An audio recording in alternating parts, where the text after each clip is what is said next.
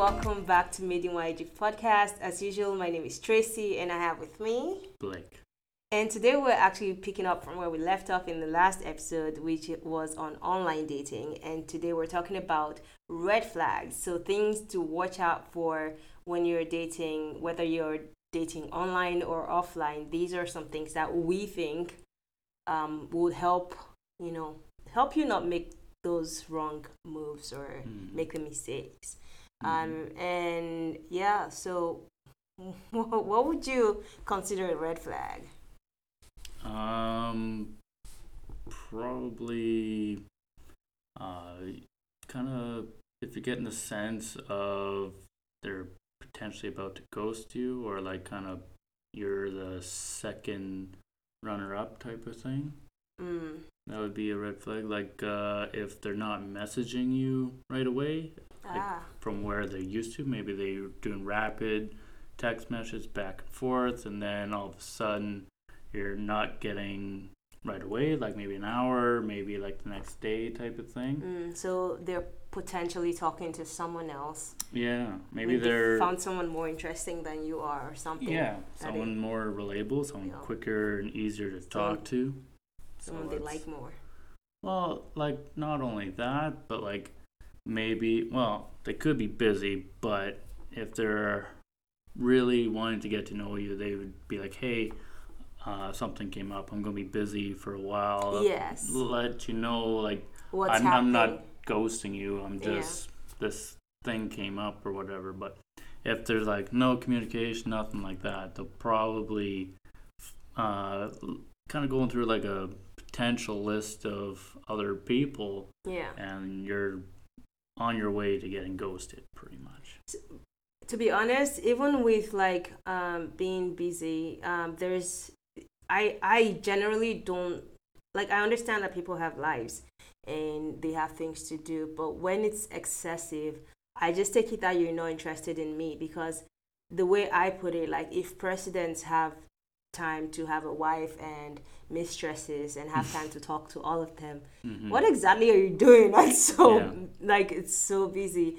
And so I understand, like, there's work time, and especially if we've talked about what type of schedule you have anyways, and so I know potentially you're not working or something, you're just taking your sweet time, like I message you today and you respond like in 2 days. I'm like, bruh, no one's that busy. Yeah. Well, and it's going to be like a precursor for the future. Like if you're communicating like every other day, or like throughout the week, maybe once or twice, and maybe you might get a good morning text here and there, but if that person's not consistent, then like that's your future is inconsistent communication, and that is definitely not healthy. Like you're definitely going to get played eventually. Like you're setting yourself up for failure, because you're just showing that the other person, this is what my minimum goal is. Like, you can send me a text once a day, you can send me a text once a month. This is what I'm accepting. So fun fact, one of the reasons that I actually one of the ways I knew that you were serious about me was the fact that whenever we were not together, I would get a text at least once a day from you. There was always one text, like I could count on that. And it wasn't something that I was used to, but I really liked it. And I feel like I told you about that. I was like, I'm not used to getting texts every single day, but don't stop, because I like it. And you've never missed a day without checking on me, and that's cool. I think someone who cares about you would find the time, because how long does it take to text, Oh, it's like microseconds. So it's no different. Like, if you care about something, you're gonna pay attention to it. Like it's like any sort of investment. Like you're devoted to that one thing. So it's, if you don't care about it, or that person doesn't care about you, like they're not going to give you the time of day. So especially like if they feel like threatened or anything like that, they're just on to the next one type of thing. So and another thing that I would say is a red flag for me is just when I'm unable to, I don't know, there's sometimes you're talking to this person and you can just like sense that their story's not matching up, you know. So I'm always watching out for those. Like if they say they're busy, and I could tell that they're online. So like you're on WhatsApp, you're busy, but somehow you can't take 2 seconds to respond to me. Yeah. And also just like I remember talking to this person, and they would randomly be like, I'm in the States or something. Yeah. And so, but I don't know, there was just something about them, like the way they would match up their stories. It would almost be like they forgot they told me something before, and they tell me something else, and I'm like, well, how can B be happening if A is happening at the same time? Like, it doesn't really match up. Things don't work that way. And so I think that's something you should definitely look out for. Like, if stories aren't matching up, it's usually because something's not right there. Yeah. And kind of getting back to like messaging, if they are messaging, like what ways are they messaging? Like, if it's text message, okay, because like those are usually backed up by your phone, but they're sending you like lots more like voice messages, like those, like you can have like a whole bunch of voice messages and they're saved as like recordings or whatever, so no one's going to go through your phone for recordings. Like, that takes time. You got to go through every single one type of thing. But if you send more text messages or phone calls, like those are all trackable things. So like if like my experience, if someone sending you a lot more voice messages or like video calls, I don't know what the Apple version, FaceTiming, like those things, you could be talking to anyone type of thing. So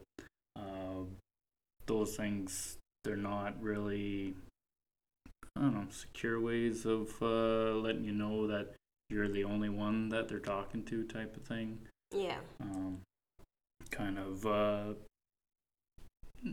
not secure way. Like, anyone can send you a video clip of anything, and it's not personal. You have to have your phone number to text that person, and it's another reason why a lot of people used to use Snapchat, because that message, as soon as you type it and they see it, it's gone. Yeah. So that was one of the easiest ways for people to cheat. It used to be really good for drug dealers and stuff, not to expose anybody, but it's one and done type of messaging. So and keep another it old thing, school. another thing that I think is a huge red flag for me is when stories sound too good to be true. So if someone's if they're so quick to talk about their money and excessively try to, especially if you're online dating, and first couple of conversations and where you're telling me how you're an international business person and expert and whatever, and you have this like you're an entrepreneur. Yeah, it was more like small business. Yeah, like I you're self-employed.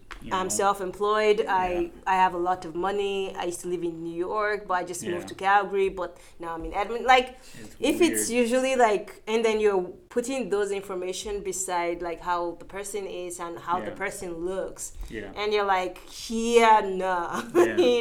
So usually, if a story is getting too good to be true.